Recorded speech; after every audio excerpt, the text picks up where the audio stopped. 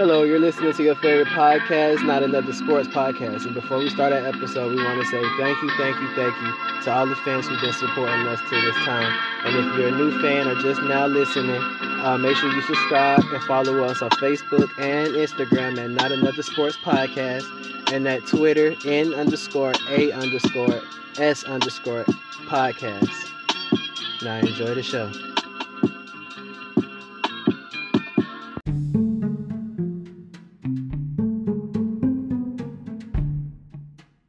Thanks for listening to this episode.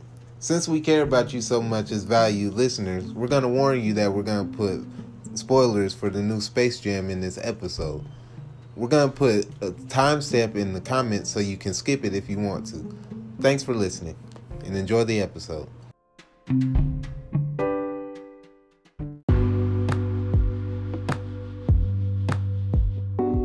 Hello and welcome to another episode of your favorite podcast, Not Another Sports Podcast. I'm one of your hosts, Brandon.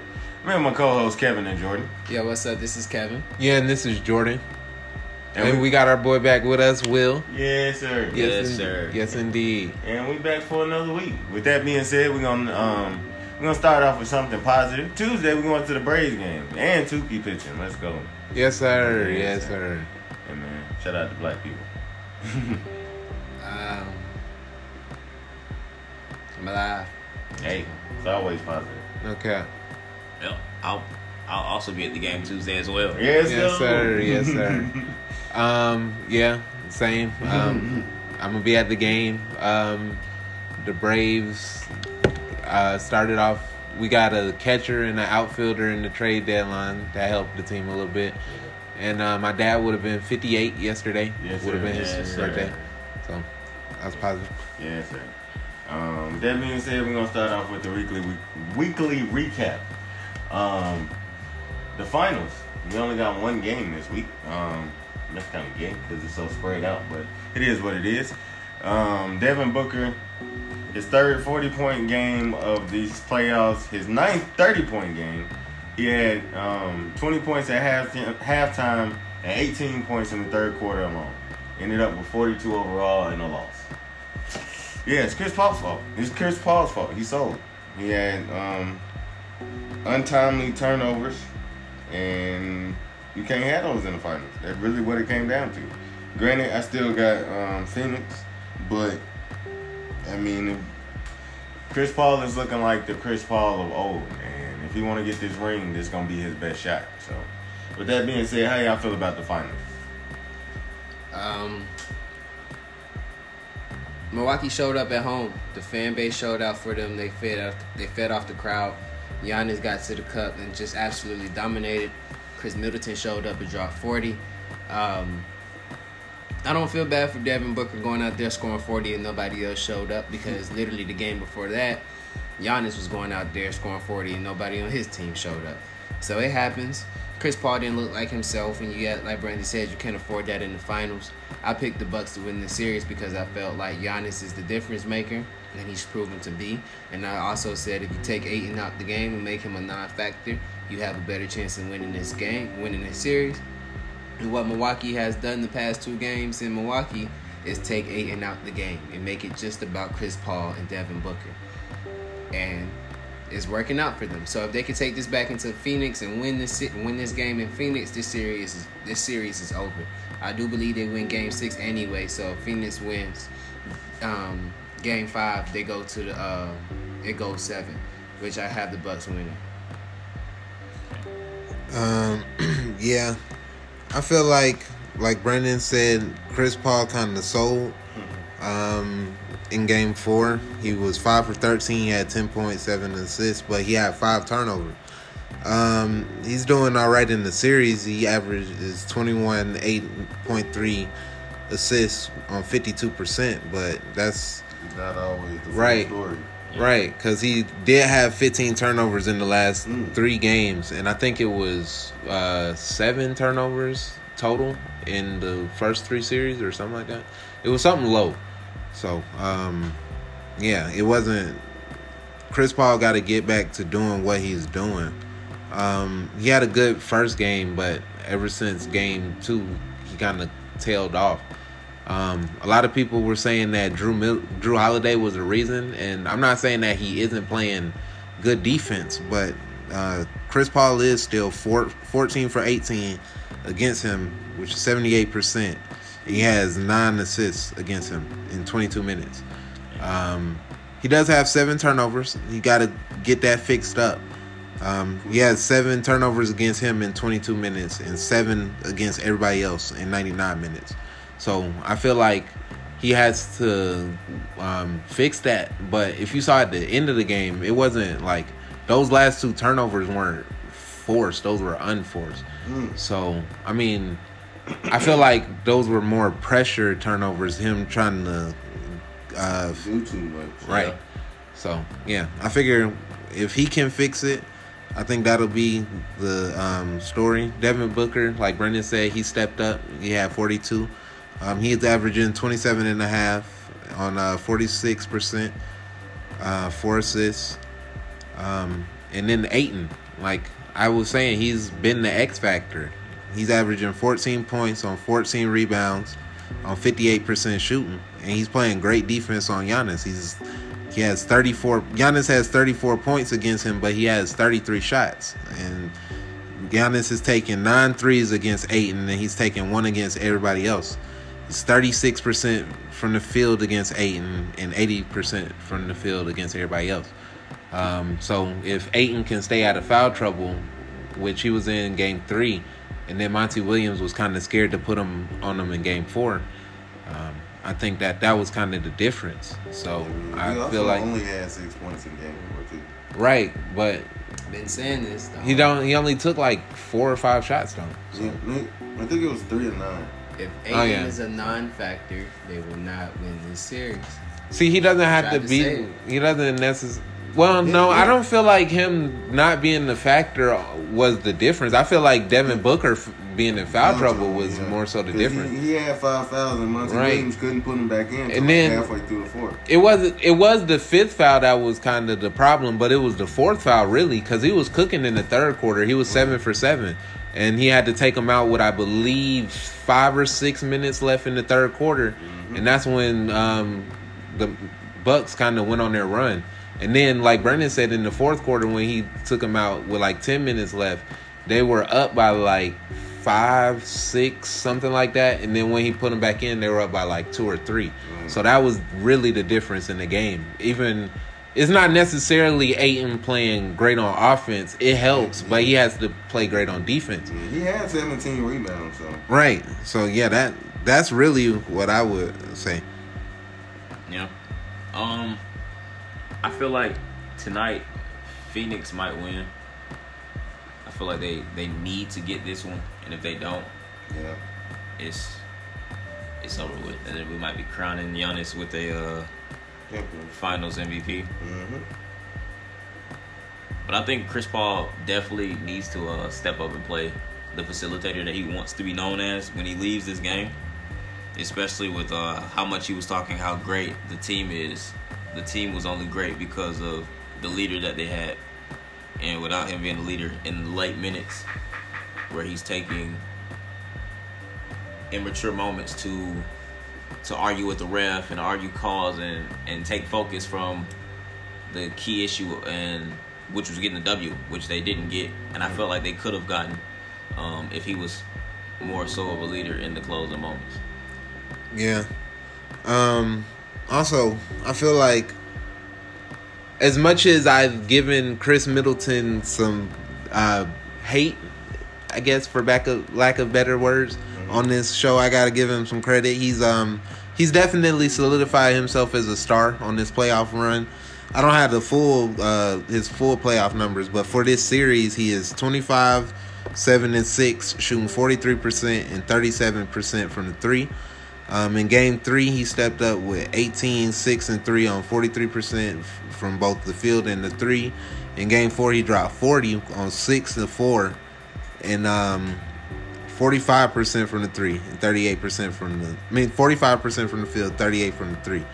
But for him to become a superstar, I feel like, well, I don't know. I feel like he doesn't have the personality per se, but to be on the court, like, he would have to do it in both back-to-back games and playoff runs, because there were a lot of times he'll have a big game in one game and then come back with a stinker.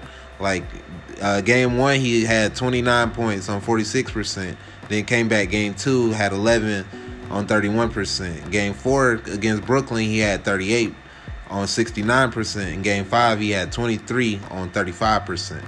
In game 3 against Atlanta, he had 38 points on 58%. And then game 4, he had 16 points on 35%. So he's very up and down, which is kind of another reason why I'm kind of picking Phoenix tonight. I feel like Chris Paul going to have a bounce-back game. Devin Booker going to keep it going. DeAndre Ayton going to keep up the defense. And Middleton will have to play a great have to have another good game. Plus, it's on the road. Right. So it's a lot to ask for. The home road splits aren't as far apart as I thought they were. It's like 25 points per game at home and 22 on the road. But what's the percentages, though? 46 at home and 40 on the road. So it's not as drastic as it was in the last series, but it's it's starting to even out. Right. But I mean, I don't know. I would, like I said, I would want to see it again. Right. History has shown that after a big game, he comes back and will stink it up. Right. So for him to, now that he's shown that he can be a star and you can count on him, this is one of the games where you expect him to show up. Right. So usually when you expect something from Chris Middleton, he doesn't show up, and I would like to see it tonight. But other than that, I feel like it's been a good series. It's been better than I expected. I thought it was going to end in 5. I would say Phoenix in 7 right now. I wouldn't be surprised. To be honest, the only outcome that would surprise me is Bucks in 6. I could see Phoenix in 6. I could see Phoenix in 7, which I'm picking. And I could see Bucks in 7.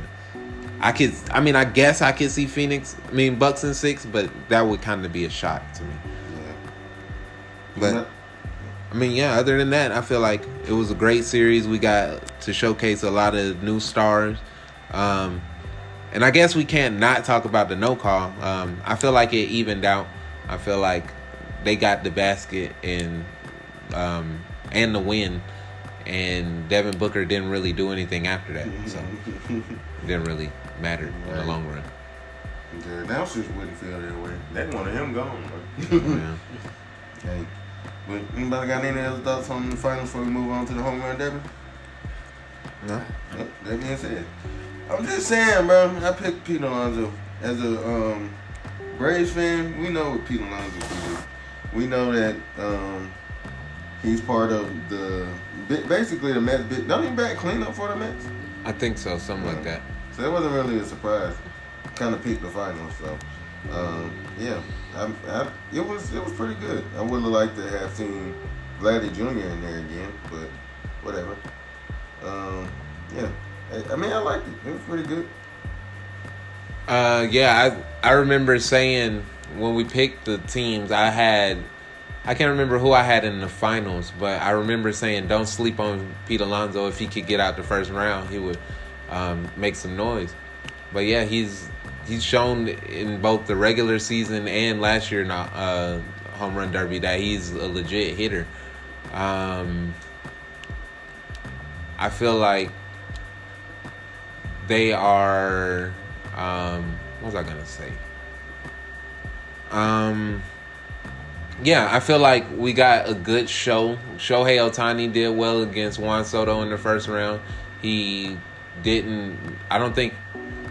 I think he was down by like 7 home runs with a minute left and came back to force extra time, like a swing off, and that was interesting.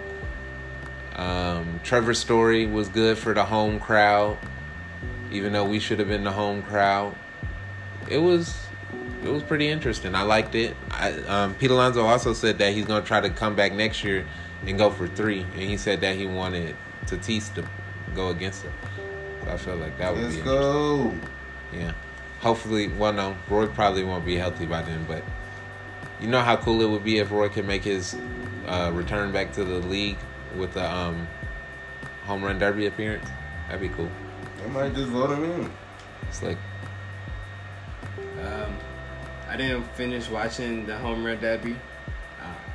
I watched bits and pieces of it, and for what I seen, it was pretty interesting. I like the little format they have. I forgot who I said last week that I thought was gonna win, so it didn't really even matter to me. But it was cool. It was interesting for. I was on the go, so I was trying to watch it when they on the Xfinity app. But it was cool. Home run derby. It's a cool home run derby. I mean, Pete Alonso be vibing. Anyway, since we're still on All Star Break, the All Star Game. Shout out to Vladdy Jr. bro, won the MVP. Shohei Ohtani, pitched and hit. You know, that was a big deal. Well, he went 0 for 2, but I mean, I'm saying they made a big deal about it happening. So. Yeah. I mean, nobody I watched for anyway really impressed except Vladdy Jr. So shout out to him, MVP. Yo, really, I mean, he only had one hit, didn't he had a home run. Vlad. he? Just a home run is enough for MVP? I mean, No, he had 2 RBIs. Okay. He had it was like a fielder's choice basically, and drove in a run. We've known for years the American League, and it's evident the American League has the better talent. The first one, I can't remember who he hit it to, but it was a really nice hit. It was just a really good play. So, yeah, I feel like he was well deserving of MVP. Plus it wasn't really anybody else you could give it to. So, plus the storylines, he was the third person to hit a home run with his dad. Well, not with his dad, but the first father-son duo to hit a home run. Barry Bonds and Bobby Bonds did it, and Ken Griffey Jr. and Sr. did it. He hit the 200th home run in All-Star Game history. And he was the second youngest to hit a home run in the All-Star Game behind Johnny Bench. So, Let's go. yes. And that makes him the second. No, he's the youngest to win MVP. And he is the first MVP to hit 2 home runs in his first game after the All-Star break. Whenever Freddie retired, we got a spot for you in Atlanta. Come on. I'm telling you. Him and both. Yeah, man. Since we're still speaking of Ohtani, kind of brought him up earlier. Oh wait, yeah, oh yeah, but I forgot to say that Ohtani was won the All-Star game. So, Oh yeah, he was the All-Star Game winning pitcher. yeah, in 1 inning. That's crazy. Hey man, crazy. Anyway, speaking of Ohtani, your boy Stephen A. Had some choice words. He basically said that Ohtani it hurts the league that Ohtani is the face of the league because he needs a translator to speak English. He doesn't necessarily need a translator. It's just in the moment it comes across smoother with a translator. Let's clear that part up because he speaks pretty good English considering. But I feel like it doesn't really hurt the game. It's so many non-American players that play the game now anyway. So I don't really see where he comes from with that. If he was saying that, I guess he's saying that for the next generation, you're not gonna really capture. He's not gonna really capture their minds without having an American player. I guess that's what he was trying to say. It's more of like you speaking from baseball is looked at as America's pastime. It's looked at as an American game, an American treasure. I think he's just a little dated, like a dinosaur type feel. The game is global now.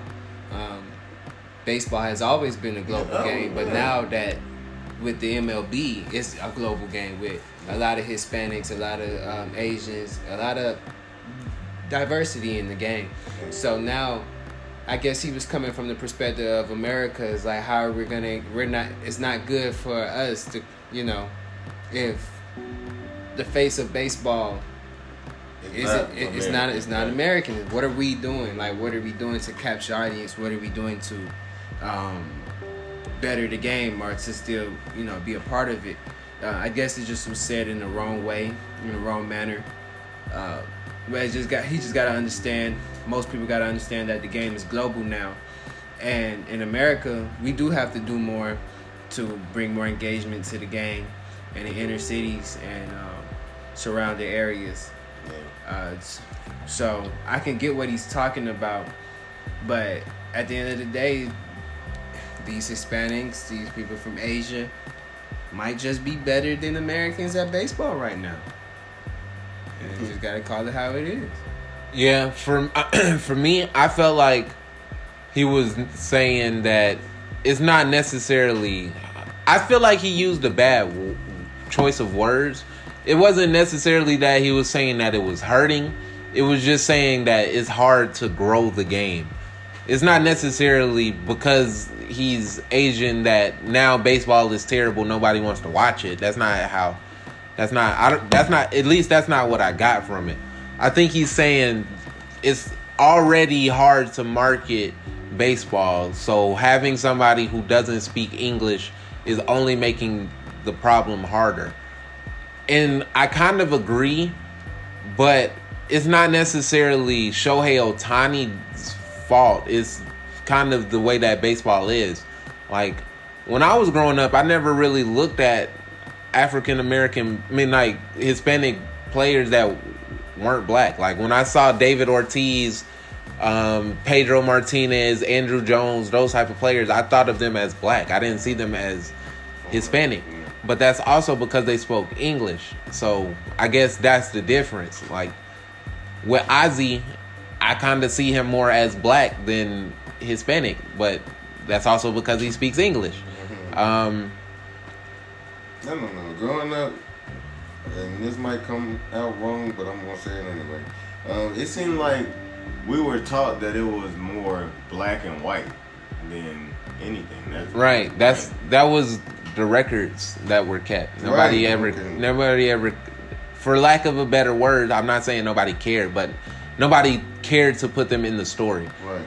Because this is America. It's right. Only black. I feel like Roberto Clemente was really the only person we heard about. Right. But all that being said, I understand what Stephen A. Smith is saying, because when Roy gives interviews, what's his name? Pedro? Pablo Franco. What's the translator's name? I know who you're talking about. Something Franco, I believe. I don't want to be wrong, but the translator, I know who he is. So I feel comfortable when he talks. It doesn't feel out of place or anything. It feels weird when you have Pedro Garcia. Franco Garcia. I knew it was something with a Franco. But, yeah, I feel like when he does the interviews, it's a good job, but it doesn't feel natural. Like, it feels kind of slowed down. I wish it was some way to speed it up. Maybe if you kind of already wrote the questions that you knew you were going to ask and they read them, that way you could, like, he could ask the question in English and then Roy could answer the question in Spanish and then the translator could just translate. That would cut down the step. And then for me, my attention span is shorter. So when I see, like, when they ask the question, by the time Franco reads the question, recites the answer back, I forgot what the question was. So, like, they could put, like, the question at the bottom. That would also help. But other than that, I don't have a problem with it. I don't feel like, oh, Roy's talking again, let me turn off the TV. I don't care what he's talking about. No, I mean, I feel like I still get something out of his interviews. Like, I still feel like what he said is important. I still feel like I learned something from him talking. But it does feel like kind of a disconnect when Roy is talking or when Ozzie is talking. I feel like another way that could help is having Ozzie be the translator. That would help. It would, like, make it feel a little bit more natural. I mean, Franco needs a job too. I get that, and I don't want to take a job from him, but I'm just saying that would just kind of make it feel more natural. And I just want to say before we switch topics in this topic, for anybody, for the old heads who holding on to this is America treasure, this is America pastime. It's 21st century. My God. And if you feel like Stephen A, because a lot of people interpreted Stephen A words a different way, and I know it's some type of, and I know it's, I can't say the bad word, but I know there's a lot of blank people in this world who will sit there and probably feel that way in the negative concept. But if you want to be better, go out there and work, I guess. You know what I'm saying? Like, if you don't want the face of baseball to be a Japanese player or a Brazilian player or anything, then you need to go ahead out there and do what you got to do to prevent that. Okay. Ain't nobody stopping you. He had the same opportunities you had. Well, whatever. He had the same 24 hours in the day that you had. He worked. Pull yourself up by your bootstraps. No cap. He worked just as hard as you could have, but you decided not to. You wanted to sit here, listen to the podcast, and you could have been out there in the batting cage listening to the podcast.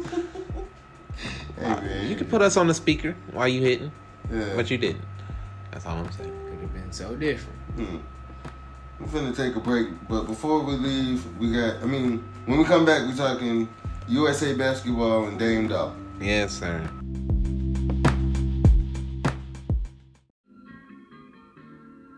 Hello, this is Jordan. You're listening to Not Another Sports Podcast. If you want to continue the conversation, you can follow us on Facebook and Instagram at Not Another Sports Podcast and on Twitter at N_A_S_podcast. Thank you for your support, and back to our show.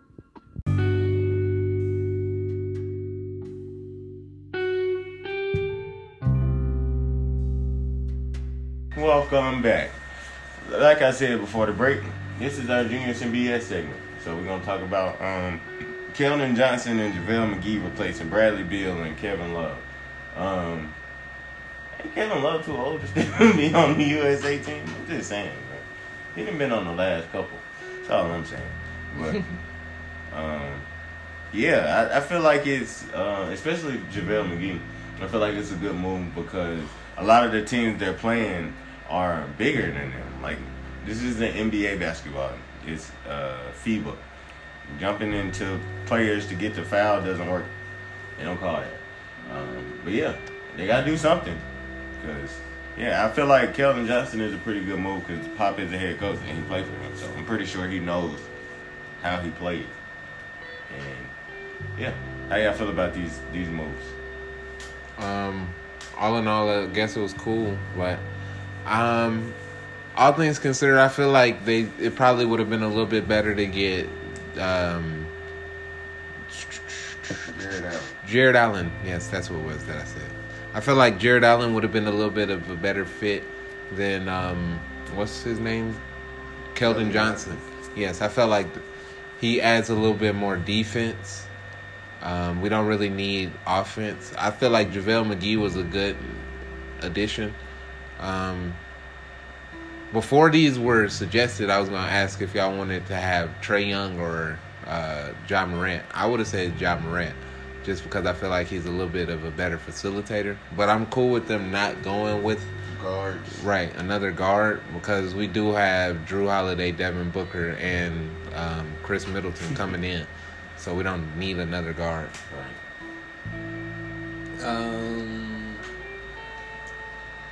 I feel like the Johnson pick was a good pickup. But the other one was just misleading. JaVale McGhee? Yeah. I guess they definitely do need another big man. But it's just like they run tryouts or was it just I don't know. I feel like they really do need a point guard, a serious point guard. Maybe Kyle Lowry was somebody that I would have wanted to see. Maybe Ja Morant would have been a nice appearance.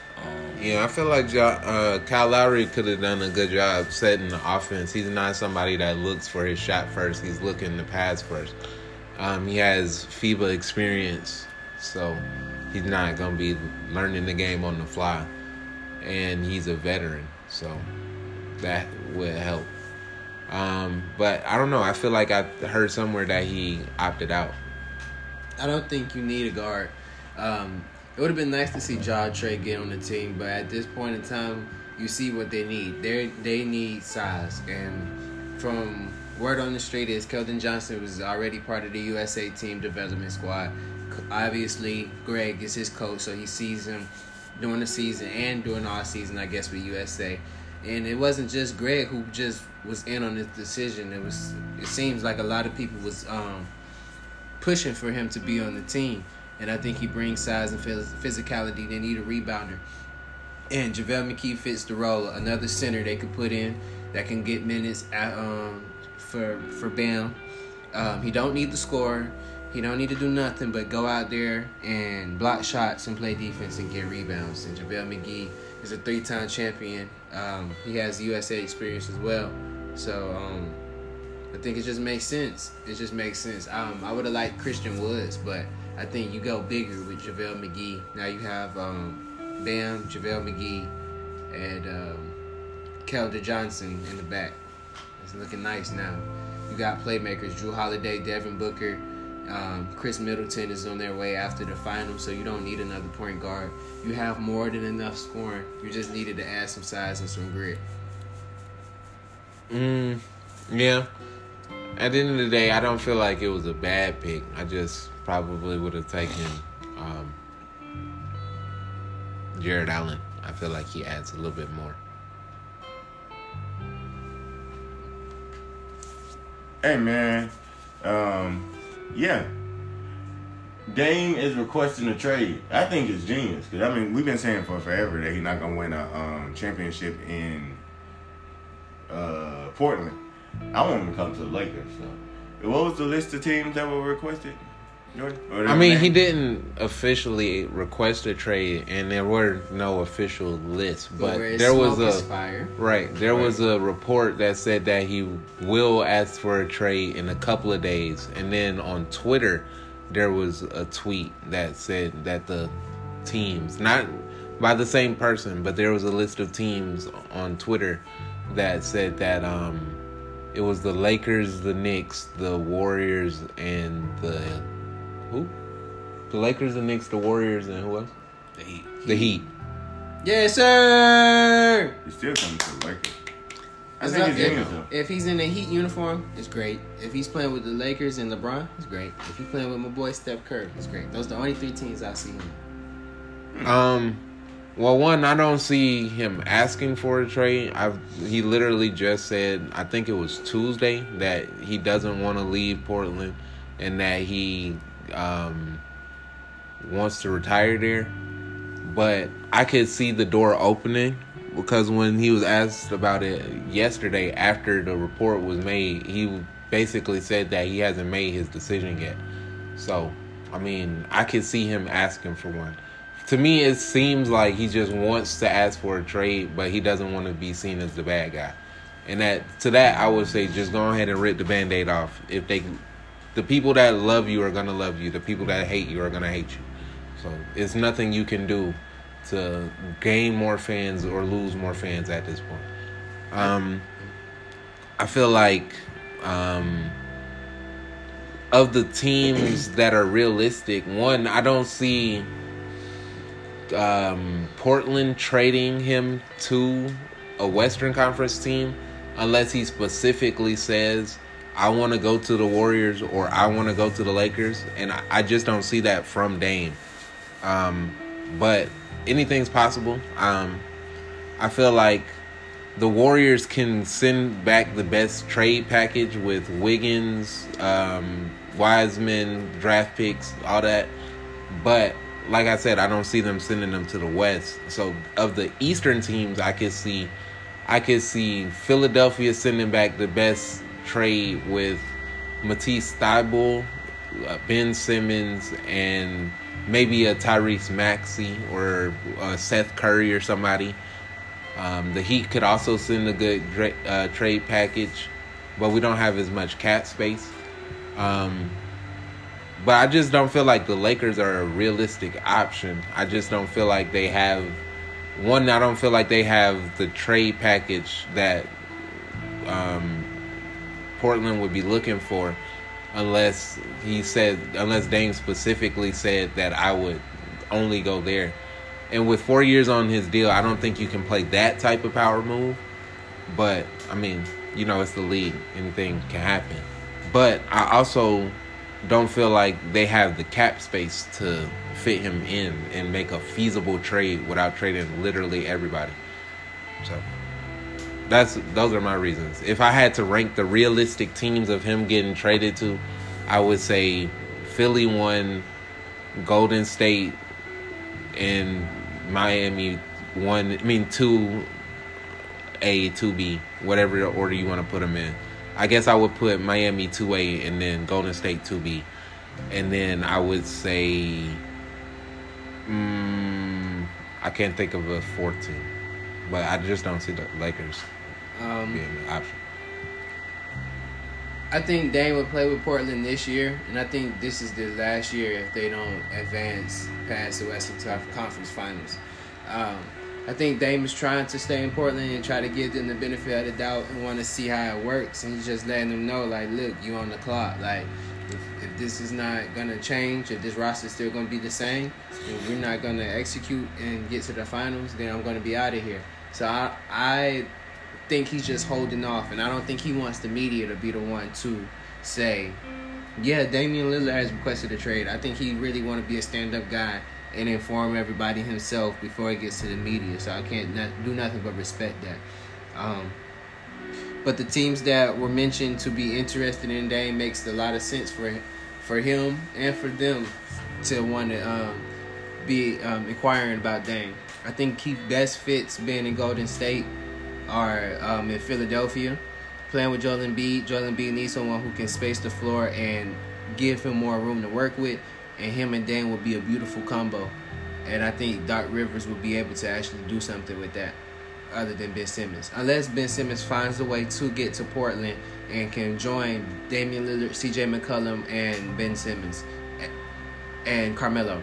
If you add Ben Simmons to this team right now in Portland, I think you can talk about maybe them getting into the finals because now they have something to work with. They got a playmaker who can do everything but shoot. And at that point, he don't need to shoot. So in Portland, if you really want to keep Dame, get Ben Simmons to Portland. But if you want to ship him, send him to Philadelphia and get Ben Simmons because I believe that will work. And him, Steph, Clay, Draymond, and if you can keep Wiseman and just somehow send Wiggins off and package some picks, and you can have that starting five. And you know the Warriors are good at getting talent on the bench. You can add some pieces on the bench. That's a nasty lineup Golden State working with, and that's at least another 2 chips right there for Golden State. The Lakers can package THT, Montrezl Harrell, and Kyle Kuzma and a couple of picks, and send send them to Portland and get Dame. I believe you'll be handicapping your squad though because you just have him, AD, and LeBron. And back in the day, I would say that's enough, but LeBron is not 27 anymore, and plus AD is fragile. So you basically send the Damian Lillard to, nothing, because they ain't gonna have a roster after those 3 unless Rob Pelinka and them is up to something over there. I also feel like Miami would probably be the third best destination for him. We can get rid of Duncan and Tyler Hero, a couple of picks, and bring him in with Jimmy, Bam Adebayo, and we still have a lot more to work with. I don't even know what Pat Riley have up his sleeve right now. So, you come to the Heat, you already know we destined to win. So, one, I feel like of the teams that were on Twitter, I don't feel like the Knicks make sense to me. I feel like at best that's a but I mean I get that, but I'm talking about from Dame's perspective. It doesn't make sense because at best it's a lateral move, and I don't see it being even a lateral move. Well, he going to the East, bro. So. I get that, but I don't see their team being better. Not being Brooklyn. I can see them Eastern Conference Finals. I don't see that. I don't see them. I see them being second round at best. Ooh.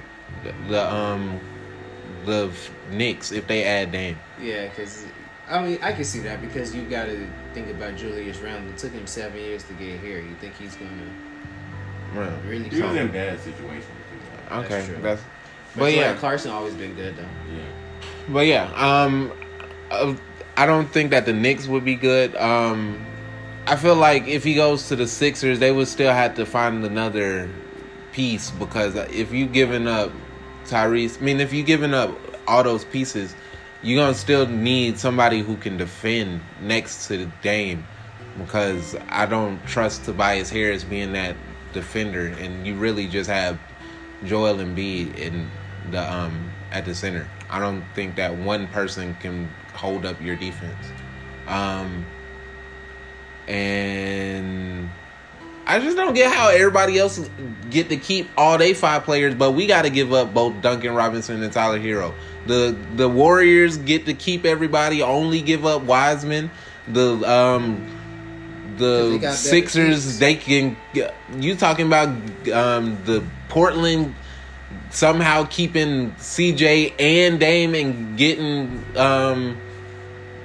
Ben Simmons? What world are you living in? Is this 2K? Like, how do you think trades work? I didn't say it was gonna happen. I said if they could manage. I mean, but how? Like, somehow, I mean, but how? Like, how does that make sense in your mind? I said if somehow. I didn't say. I'm asking how. Like, throw out a trade scenario. Like, what players would you give up if you were Philly that you would give up Ben Simmons without getting at least CJ back? I did say keep CJ.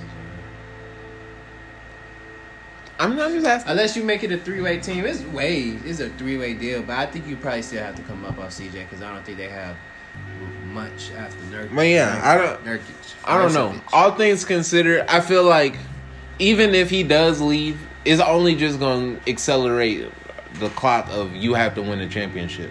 Like right now, there's a few people that are saying that, but if you go to another team, you're looked at as the savior of the team. So as long as you're ready for that pressure, just go ahead, buddy.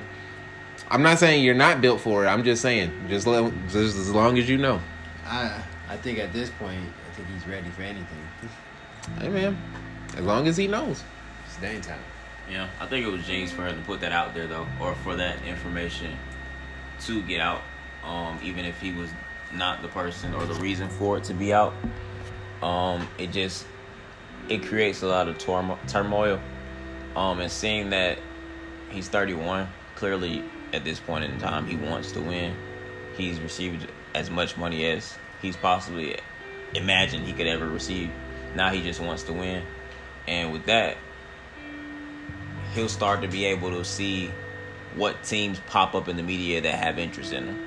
So even if he didn't put that information out there, he's opened up a window for him to even look at possible destinations or possible trade outcomes for him.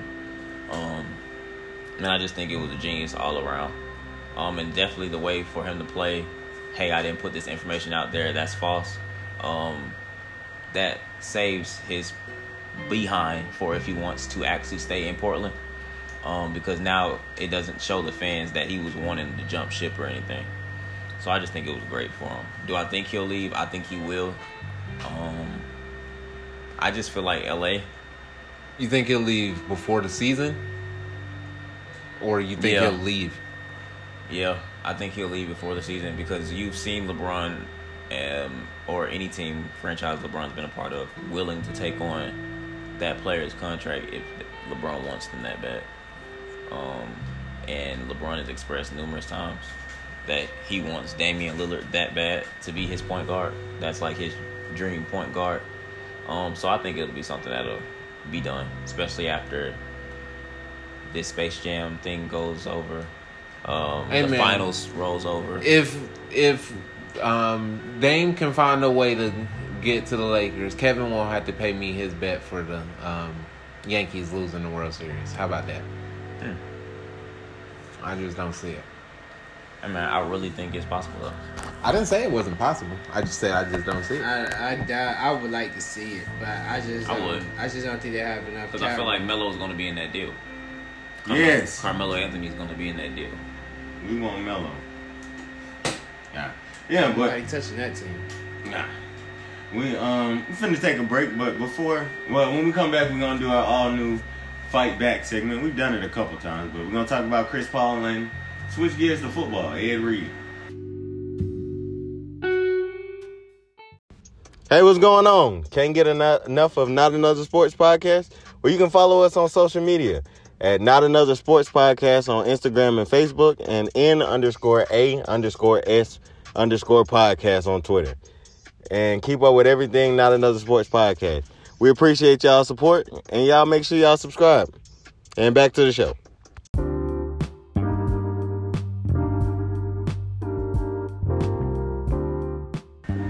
Welcome back.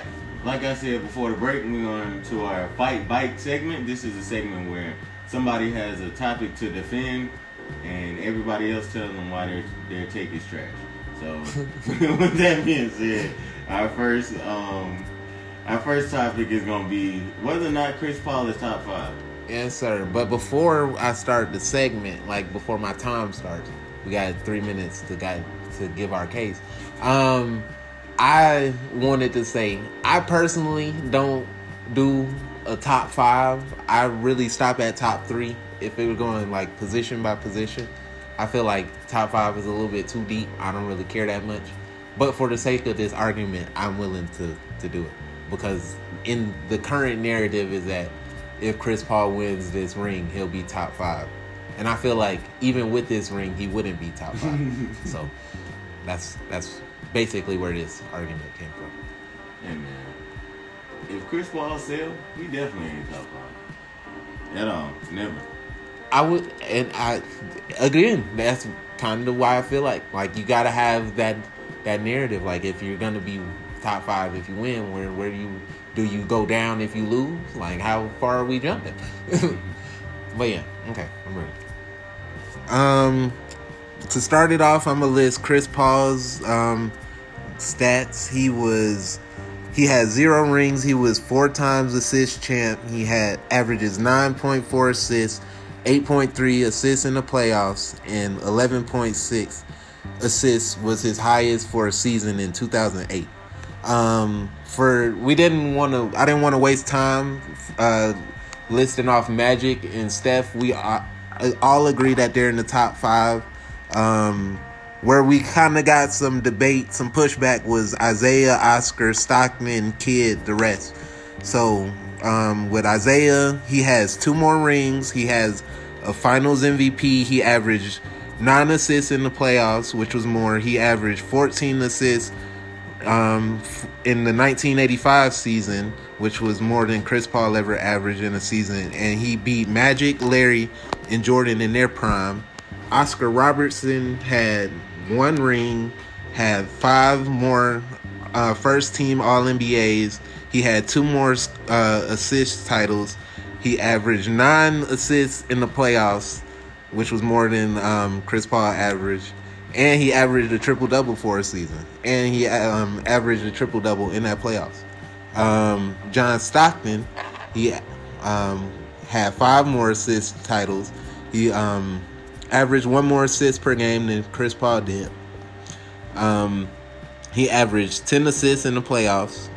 And he averaged 14.5 assists in 1990 and 15 in that playoffs.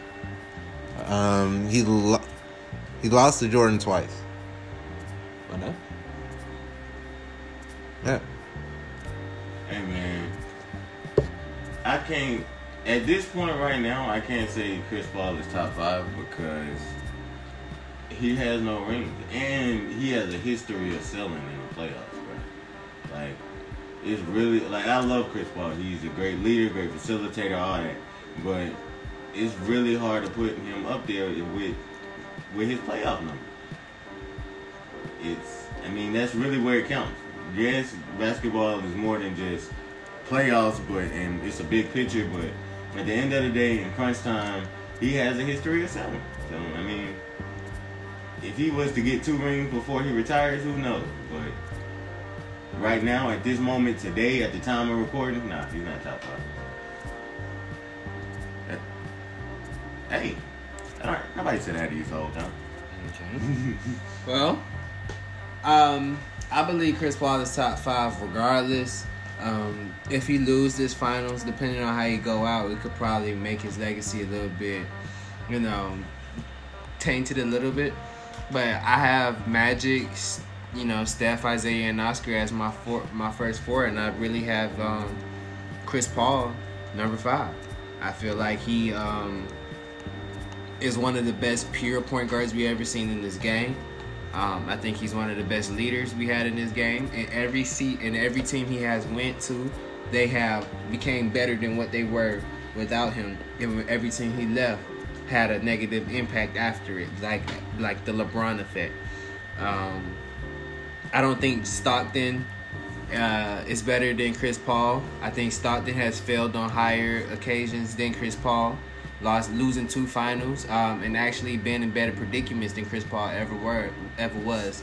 And it's better, numbers inflatuate when you're playing with the postman, with the mailman. I don't think Jason Kidd was a better point guard than Chris Paul. He didn't develop a jumper until all his athleticism disappeared, and he was almost out the league. So,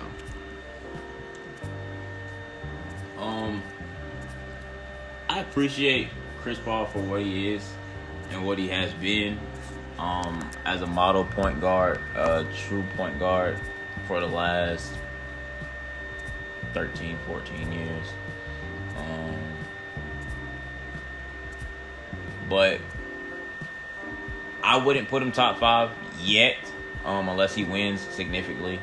And I think that's way out of everybody's radar. I think for right now he's just trying to get something for respect amongst the greats. I would have clearly Magic, Steph. I haven't been the biggest supporter of Isaiah Thomas. I haven't really seen much. I've heard a lot. But I don't know. I just can't put him there. I can put maybe Steve Nash, Tony Parker, throwing a few out there. Maybe a favorite could be Hardaway. But I don't know. I just don't see Chris Paul have done enough to be in somebody's top 5. The Tony Parker one was actually a good one. I didn't think about Tony. Yeah. To Kevin's point, I feel like Jason Kidd has the least to hang his hat on as better than Chris Paul. With a ring, they would be tied in the ring department. Jason Kidd has one more first-team All-NBA and one more assist title, but that's pretty much it. His numbers aren't better. So, I mean, if you want to argue that, I don't care. Like I said, I'm not going past 3. So my biggest one is also played on better teams. That's true, but I mean, you can say that for a lot of people for a lot of different things. So that doesn't really matter. But if it comes into play when you, I mean, yeah, but you had to make that argument for everybody. Nobody feels like sitting down doing that all day. I was saying our teams because, like you said, he beat Jordan, and everybody calls Jordan the GOAT except Kevin. Yeah. So and with Stockton, he's like literally the all-time assist leader. Like that's kind of hard to dispute. Like by a large margin. Yeah, I don't think anybody's coming close to that. Up next, we got one of my favorite topics, football. Is Ed Reed better than Troy Polamalu? Kevin says yes. I say no because one, Troy Polamalu did it on and granted it's splitting hairs because they both neck and neck. They're like 1A and 1A. So with that being said, I say Polamalu because I feel like, especially back then, that was early in Big Ben's career. His Super Bowl was built off defense. They won that whole Super Bowl off defense. So, with that being said, Troy Polamalu was the leader of that team, and he made a name for some Owens. Shout out to Troy Polamalu. But how you feel, Kevin? I don't think he was the leader of that team. I think Hines Ward, Jerome Bettis was the leader of those teams. The defense. The defense was that was a defensive heavy team. Yeah, but Jerome Bettis was probably the leader. If you want to get technical, you know. So, Like Cat, I see what you're saying. Yeah. So, but I'm going with Ed Reed, and I'm not saying that just because I'm a Ravens fan, because I personally enjoy growing up watching Pittsburgh versus the Ravens and anticipating Troy Polamalu and Ed Reed to go out there and dominate on their respective ends on the field. I have Ed Reed stats up. I believe the people defending Troy Polamalu will have his stats up. For Ed Reed has career rise in 13 years, 64 interceptions, 1,590 yards as a punt returner, 13 forced fumbles, 534 solo tackles, 646 solo tackles, 34 tackles for loss, and 1 safety. And that's just the numbers. But that's not getting into just physically watching him dominate the game. You come across the middle, he hitting you, he can cover you, he's picking the ball off, he's scoring interceptions, he running them back, he put them out on punt return, he's taking them back. Ed Reed was just a very versatile and explosive and dynamic free safety. Troy Polamalu could get over the line and hit you, and he could come back and catch a couple of interceptions. I just don't think he was very versatile as Ed Reed, and I don't think he was as athletic. And Troy Polamalu has 2 Super Bowls. Ed Reed finished with 1, I believe. He wasn't there when they won that first one. He won one his last year. Yeah, so that's the only nod that Troy Polamalu has over him is the Super Bowl rings. Yeah. How you feel, Joey? I'm not gonna lie. I didn't really think of these 2 players as rivals until this question was brought up. I know that during their run they were kind of discussed, but I never really got into that because they don't play the same position. Troy Polamalu was more of strong safety. Right. He was more of the cover type safety, and Ed Reed was more of the. You got it backwards. Well, I mean, Ed Reed could lock down the middle of the field, but when I thought of Ed Reed, I was thinking more of the come down the hill and knock you out type of safety. I wasn't really thinking of Troy Polamalu as the come knock you out type. That's actually that's Troy Polamalu. Ed Reed is a ball hawk, but right. he will hit you. That's why in totality, we talking about safeties overall. That position, I say Ed Reed because he can do it all. If they were on the same team, Ed Reed would probably be the free and Troy Polamalu would be the strong, just because of the way they play. Troy Polamalu was more of a run stopper than so much a cover corner. And back then, that's what the NFL was. Run defense. So yeah, I mean, I get that that's what he did, but for me, whenever I saw Troy Polamalu, it was always a pick or a pick six. I always saw him. He still could cover. He was a safety. He was a DB. That's I mean, I get that. That's what I'm saying. When I saw them as the reverse. I saw Troy Polamalu locking people up. I know Ed Reed was good at covering the deep, but I never saw him like in the trenches like locking anybody up. I always saw Troy Polamalu. He was like an early Minka. He was locking everybody up on the he could lock you up deep, he could lock you up in the slot, and he would come knock you out.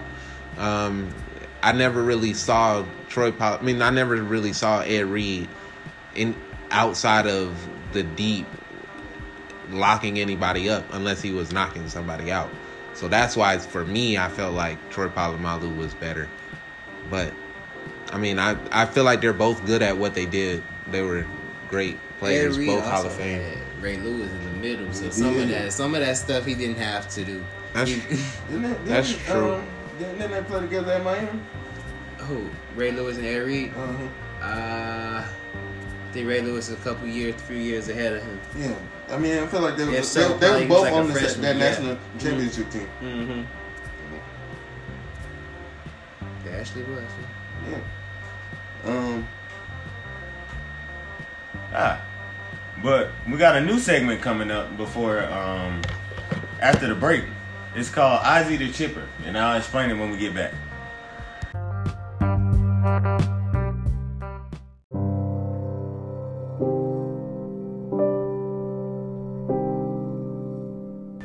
Just a heads up, we do have spoilers in this episode about the upcoming movie release, Space Jam. If you're like me and haven't seen the movie yet, we do have timestamps placed below.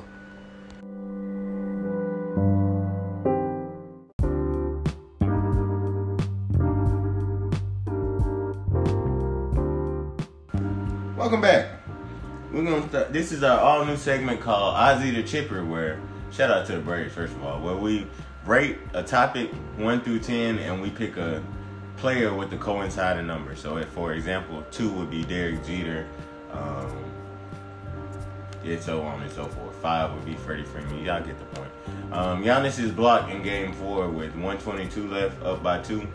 I rated about a Julio in college 8. Only because it wasn't in a closeout game. They still got more basketball to play. If the Suns go on and win this series, nobody cares. You know what I'm saying? I mean, it was a clutch play at the time that it happened, but it wasn't. It's not as significant as the LeBron blocker set, for example. But how y'all feel about it? I give it a Kobe 8. Great block, great anticipation, great awareness coming over, and getting up there and not being afraid of the moment. It's a great block. It saved their season, because if they would have lost that game and went down 3-1 or 3-2, I don't think it would have been any coming back from it. So, but it wasn't no Game 7. It wasn't to win the series. There's a lot of basketball left, and who knows, Phoenix can still win the series, and that block means absolutely nothing now. It's just a highlight. So, Kobe 8. Yeah, I would give it a Javi Lopez point college Reggie Bush, and that's a 8.5. I gotta take 5 points off the rip. It was a foul, bro. Like, I don't feel like in the magnitude, those type of games, the time of the score, all that, yada, yada, yada. I don't feel like it should have been called. But if it's a foul in the first quarter, it's a foul in the fourth quarter. And it was a foul. So I got to take 5 points off for that.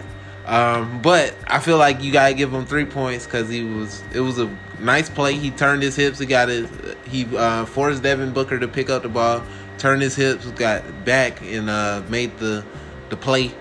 And then it was instinctive, and he met him at the high point. And then I give him a half a point for jumping off the knee that was hurt. He was literally thought he was going to be with a torn ACL like a week. And at that point, it would have been like a week and a half, 2 weeks at that point. So, yeah, I feel like you got to give him a little bit of credit for that. Not too much, but just a little bit.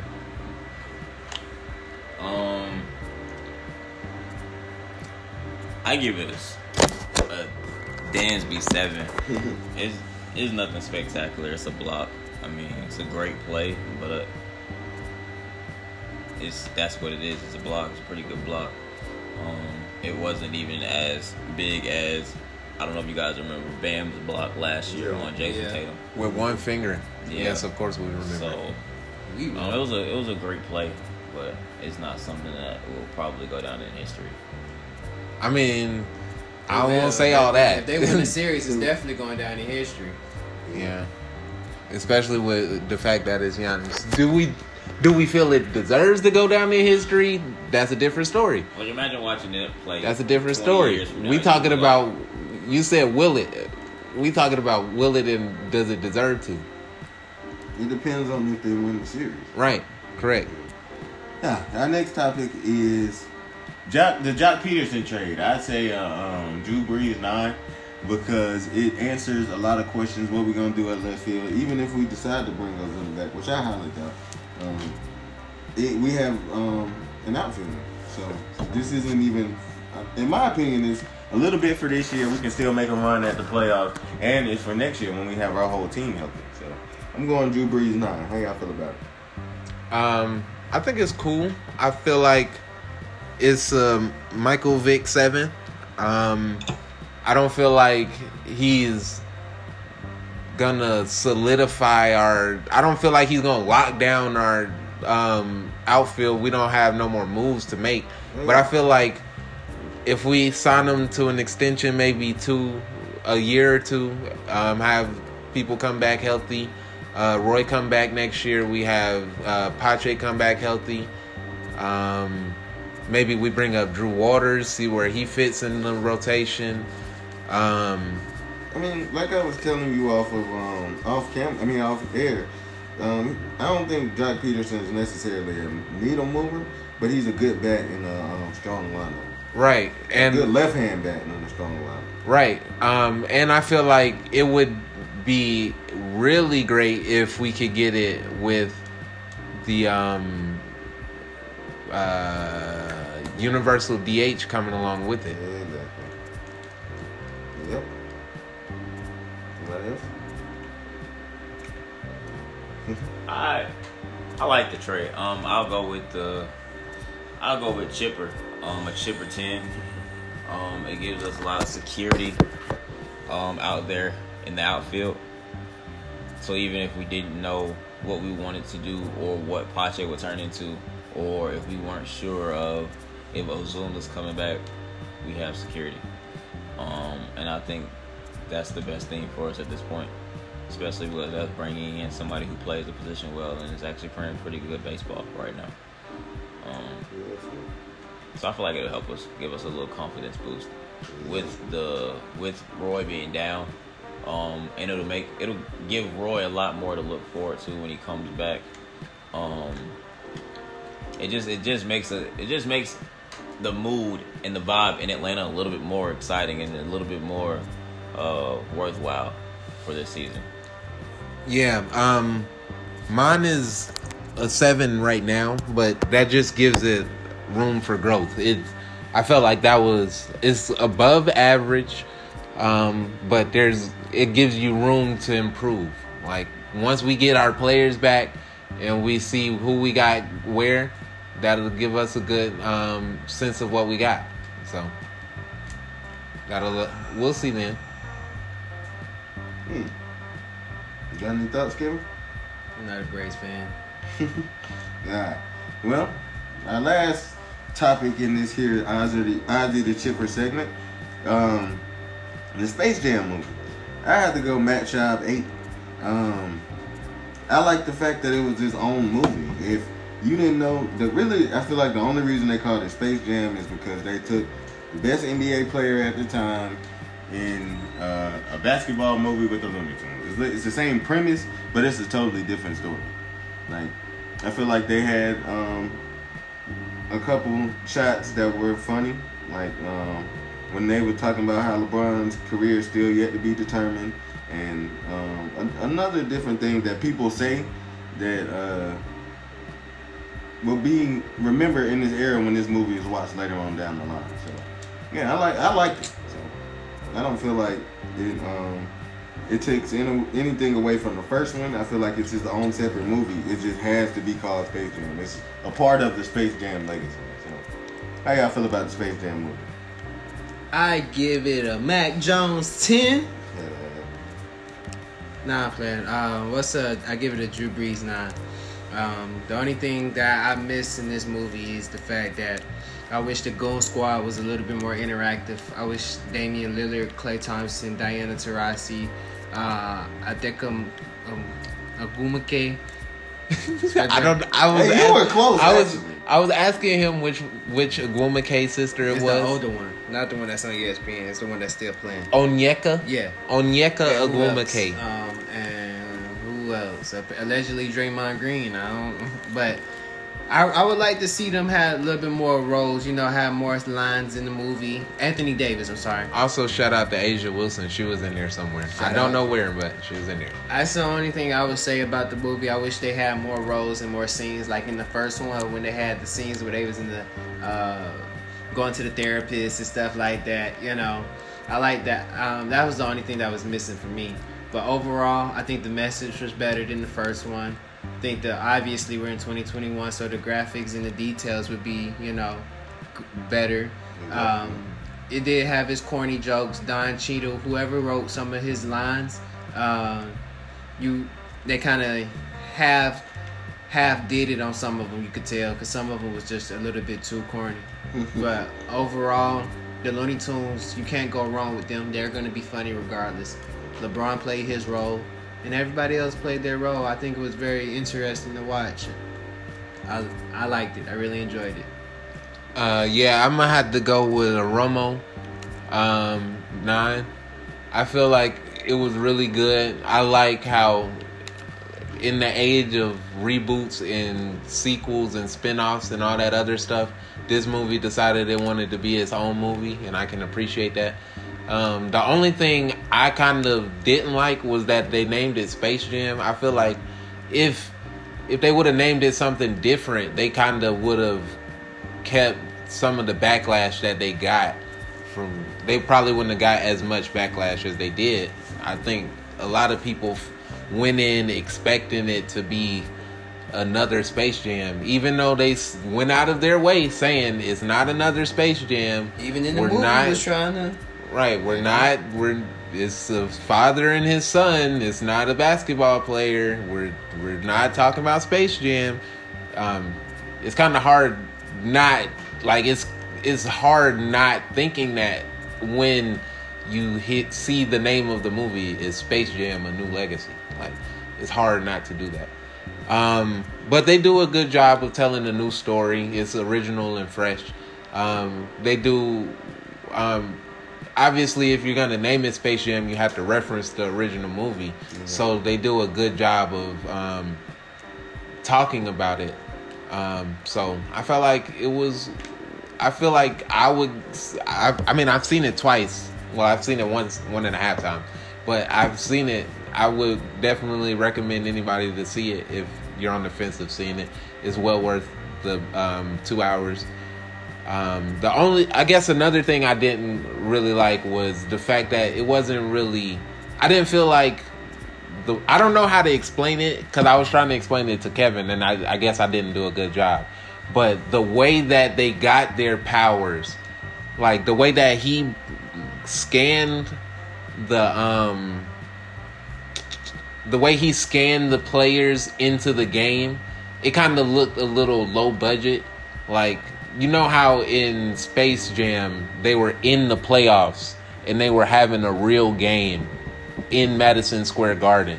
Like, they put a lot of effort into that. And like Brendan said, they just got like the cheapest high school or college. Like, it didn't look as professional as the rest of the movie was. I kind of expected a little bit better for that scene. But other than that, it was like a really good movie. But that's kind of nitpicky. Nah, but I could definitely see where you're coming from with that, though. I could definitely understand because in the first Space Jam, they did do the most. They was planning the games and they was going, dressing up in, human clothes. Right. Even down to the way that he got it from Charles Barkley. Like, that was kind of memorable. Yeah. Like, the way he was shaking and stuff. And I guess that goes with me saying that I wanted the Goon Squad a little bit more involved. Yeah. Like with the like you said with the therapist, the Muggsy Bogues, there was no. I felt like one of the things that added charm to Space Jam was the fact that there was, even though there were the goons, like the Monstars, there were also other players in the league. Like, you saw the Lakers in one scene. I think you saw the Pistons, I believe it was, in another scene. So, like, you saw actual NBA players. You saw Larry Bird and Danny Ainge. And then Bill Murray at the end. So, like, little stuff like that. That's kind of why I lean. Like I said, I wouldn't say one is better or worse. They're two different movies. And I feel like it would be kind of lazy to compare them. Other than the name, they're not the same. Yeah. Like, they're reference. Like, there are references, but it's not like... I feel like a better comparison to this movie would be Ralph Breaks the Internet. Like, that's a better comparison. And I feel like it does what Ralph Breaks the Internet was trying to do better. Especially in this day and age. Like, if you're launching a streaming service with a whole bunch of IPs, it only makes sense to put those in there. It's basically like a free commercial. So I feel like that was well done as well. How he brought in like the Harry Potter and the Game of Thrones. Like, I personally feel like those would have hit a little bit harder if I actually watched those shows. I can see how somebody who actually watched it would enjoy those more, but it doesn't take away not knowing it. Like the one with what's Sam, the shooting dude, Max Pratt, Mad Max, Yosemite Sam, oh, the one where Daffy told him to shoot the ball. Yeah. Him, when he was in the little diner thing, I didn't really get the joke per se. Like, I didn't get it as much as I got the Austin Powers reference, but I still got it. Like, you didn't have to know the movie to get the reference. That's what I'm saying. Like, it did a good job. I like how they included Warner Brothers into the movie, all of the Warner Brother films, and you know, that world and stuff like that. It was just much, much deeper than the first one, because I guess we got a lot of years since the first one. It's a lot. It's a lot. Yeah. Well, we got one more segment. We got the Pick the Ending segment. We're gonna roll right on into it. This week's question is Tom Brady's Super Bowl this year more impressive because we found out he had a torn MCL? I say so, because that whole knee joint, if you injure one of those, that's one of the most painful injuries to play with. Like, granted, if it was the ACL, he probably wouldn't have been walking, but still, I mean, that's impressive to play with, and it kind of answers why he looked the way he looked in some of his games. So, I mean, I think so. How do y'all feel about this week's question? I think it's. I don't think it makes the Super Bowl. I think the question is just more impressive. It does make the Super Bowl more impressive. I wasn't gonna say it's his most impressive Super Bowl. It's not necessarily the Super Bowl. It could be the season. Yes. Okay. So yes, Tom Brady's season in general is more impressive to me now because I knew that not only did you go to a new team, not only did you go to a new office, not only you switched it up for the first time in 20 years and take that team to the Super Bowl and was the first team to play in your home stadium in the Super Bowl. You also went out there and played on that torn MCL the whole year. That's pretty badass to be at 42 years old as well. It's just impressive. It just shows you that Tom Brady, although to me not skill-wise the GOAT, just overall everything else, just the GOAT. Because you can't tell this man he's not going to do something and he's not going to be great. He's not going to go out there and do it. And he did it.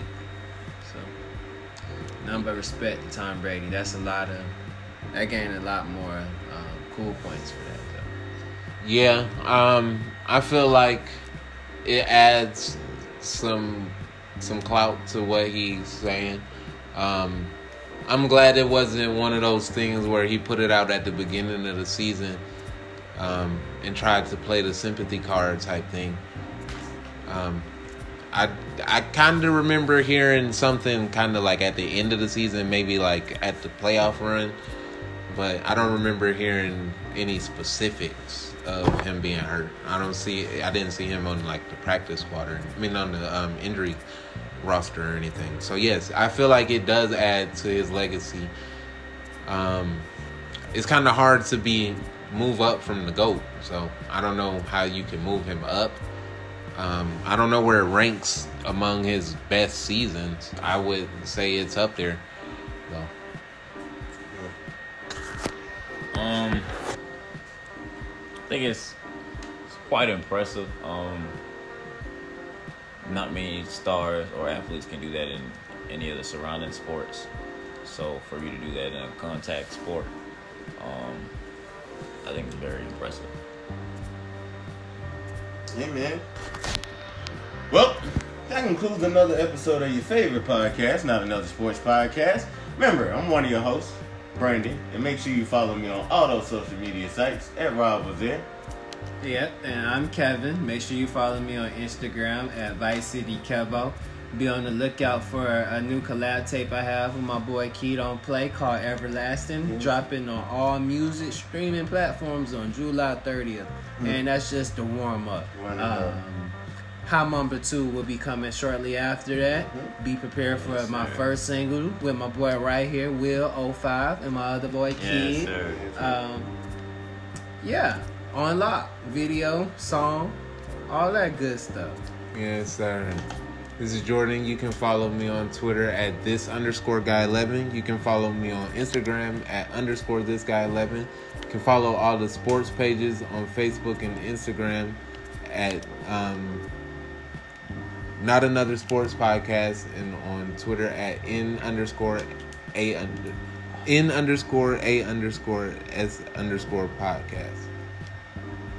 You can also follow this. You can also subscribe on all audio platforms by searching Not Another Sports Podcast.